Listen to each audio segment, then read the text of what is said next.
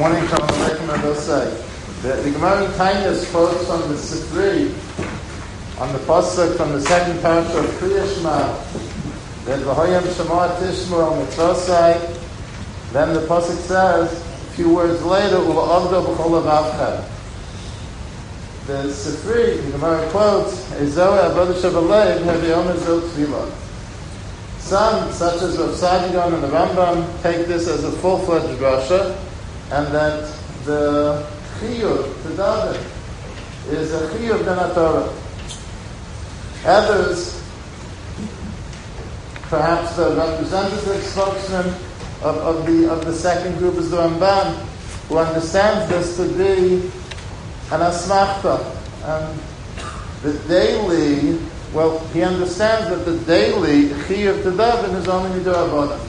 Whereas for the Rambam, the daily chiyuv to daven at least once a day is ben HaTorah, and it's the 2 or 3 times a day which is midorabanan.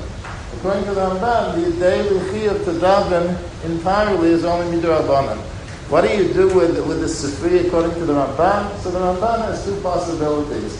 Either he says it's an asmachta. We know that sometimes Chazal loosely associate dinim d'Rabbanan with psukim in the Torah, even though they are dinim d'Rabbanan.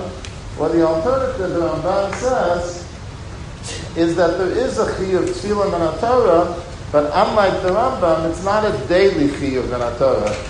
The daily chiyuv in d'Rabbanan, the chiyuv in the Torah for the Ramban, is only in an eis tzara. If it's a time of Rahman al-Islam of milchama, if it's a time of plague or the like, so then there's a chiyuv tefillah min HaTorah. But the daily chiyuv for the Ramban is only midrabanan.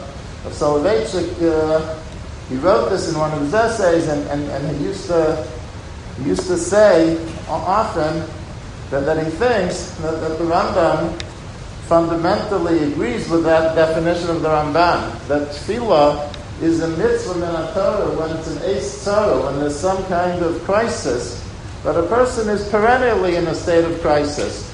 We're always totally dependent upon HaKadosh Baruch Hu for everything. We're supposed to do our best in spiritual and physical matters with everything HaKadosh Baruch Hu gave us, but ultimately, a person is always in an eis tzara and totally dependent upon HaKadosh Baruch Hu. Hopefully we'll continue. That's Hashem.